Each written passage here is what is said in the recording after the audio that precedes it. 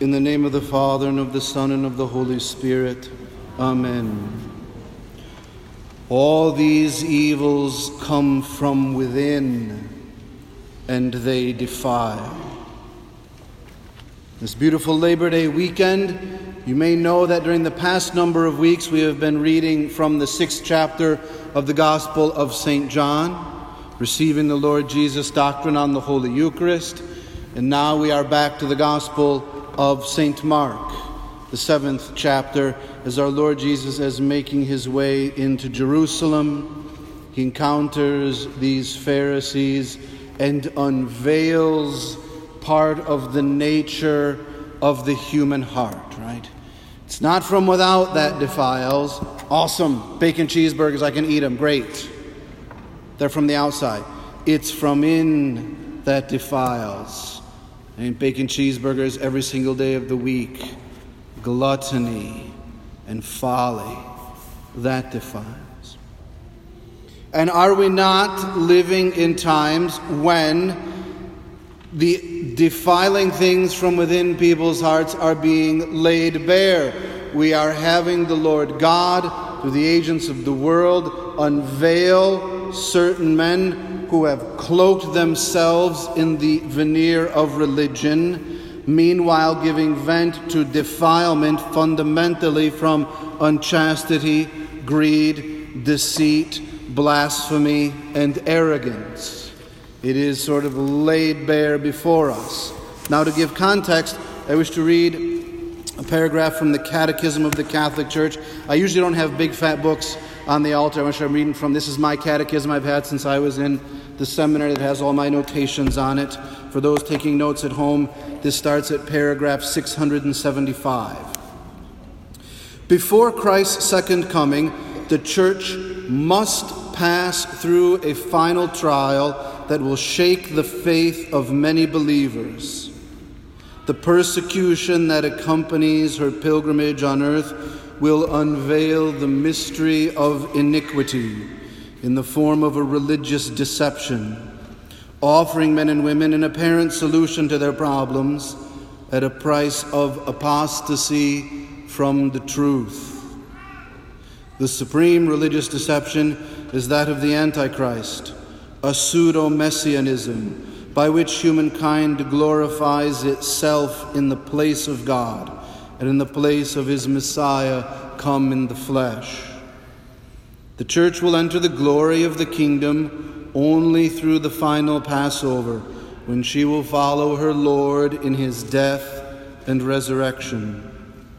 The kingdom will be fulfilled not by a historic triumph of the Church through a progressive ascendancy, but only by God's victory over the final unleashing of evil, which will cause his bride to come down from heaven. Now, I do not give this quotation out of any notion that we're sort of at the end of the world or in the last days. I mean, anyone who tells you that they know when the end of the world is committing direct blasphemy. Our Lord is clear. No one knows the day nor the hour. So the end of the world will come whenever it does. I'm not concerned with that. But it is to put in context. God knows I did not choose to live in this age and time in the Church. I am assuming you did not either, but here it is. It is understood, clear Christian theology that the Church's purification will not come through an endless ascendancy, but through a trial of which this age may certainly be a part.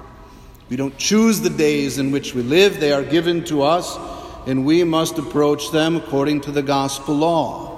Out of the heart come these things that defile.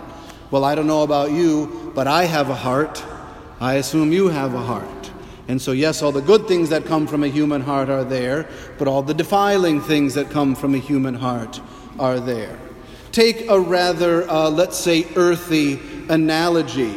You might walk into the bathroom and find it well used and unflushed and say, this is gross and disgusting and smells and I hate it and who did this? And you'd be right, it is gross and it does stink. But for you to sit there and rant and rave, what good is that going to do? The stink will just remain. What do you have to do? You got to grab the plunger, put a little elbow grease into it, back and forth until it comes out. That's all there is to do. Right? Now, I bring this up. It's sort of a soft advertisement for our Find Your Greatness event. You need virtue to overcome the defiling agents that spring up from the heart. It's not enough to simply point it out, right? If I knocked on your door tomorrow with a plunger in my hand and said, let me into the bathroom, I want to see if there's anything stinky in there. You'd be like, well, tone it back, Father. Let's have a little coffee and get to know each other first, all right? And so that's the need to grow in these deep virtues. Am I grateful to be living these days? No. Am I glad that someone's opening the door and saying, hey man, somebody dropped the deuce in the bathroom. That's what happened. There it is. Point it out. See it. Do I like it? I don't. Do I love it? I don't. Is it there? Yes. Plunge it out. But the only way to do that is if you got the plunger, know how to use it, and have the virtue to go in there. I was talking to some of my priest friends. I said, I think sometimes a white shiny porcelain toilet is a good image of what a priest should be. He takes in all of the muck of humanity, and by the grace given to him, flushes it down. His prayer life is the air freshener that makes sure the room smells nice when it's all over. But if that priest or bishop doesn't have that virtue, the rot just sits there. Well, no different for you, brother or sister. I'm no better than you. I pray God I'm not that much worse. I'm probably better looking, but that's a subjective assessment, so we don't know that for certain, right? What we do know is this. Let's pick up that virtue. Lead the way. Sing and worship and praise the good God. And then go out in the world. The bright light of Christ in our hearts. A nice sturdy plunger in our hands. Ready to root it out of my life first, my neighbors, and life of the church, wherever it is. This is our age. And let's go out and live it to the best of our ability in the glory and the power of Jesus Christ our Lord. In the name of the Father, and of the Son, and of the Holy Spirit. Amen.